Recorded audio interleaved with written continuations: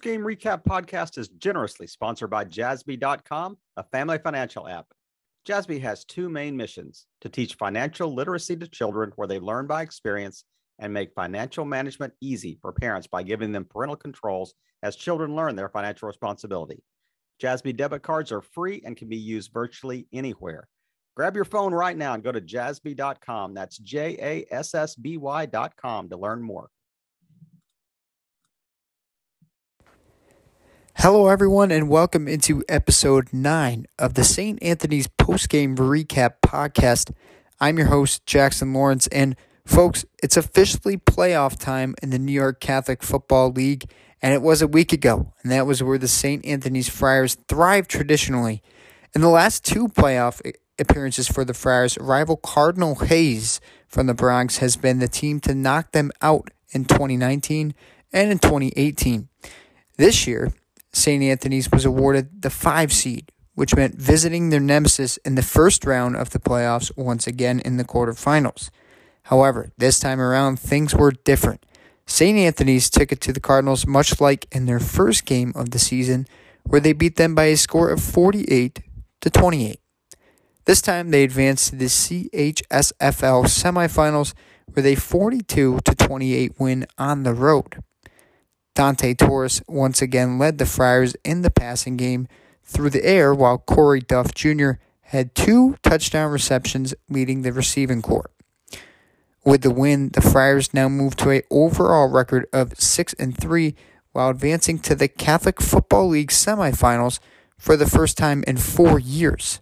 They will enter that game against the 5th seed in the playoffs against none other than the Iona Prep Gales. That the Gales come into that matchup 2 weeks after their bye week, starting the CHSFL playoffs with a number 1 overall seed. The Friars were previously defeated by Iona Prep earlier in the season in the final minutes. St. Anthony's held a double-digit lead in that game in the fourth quarter, but then the Gales came back to win by a score of 35-34. Coach Minucci and the Friars coaching staff will put together a game plan to make sure that won't happen again this week. Expect the game to be lower scoring than the first game of the season back in October, with temperatures dropping this week. However, both teams should continue to air out the ball on their offensive possessions while having great defensive possessions as well, being led by great players. That highly anticipated game will be set to kick off at 1 p.m. on Saturday, November 13th at a neutral site location. Over in the other semifinal this week will be 3-seeded Archbishop Stepanak versus number 2 Monsignor Farrell. A win for the St. Anthony's Friars could set up another rematch in the finals with the Crusaders and the Friars, assuming that the Crusaders can get by Monsignor Farrell in the semis.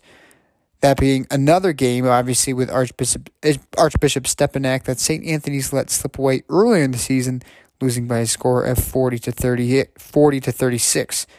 St. Anthony's will come into this week's game ranked 18th in New York State at Class AA, moving up 1 spot from a week ago.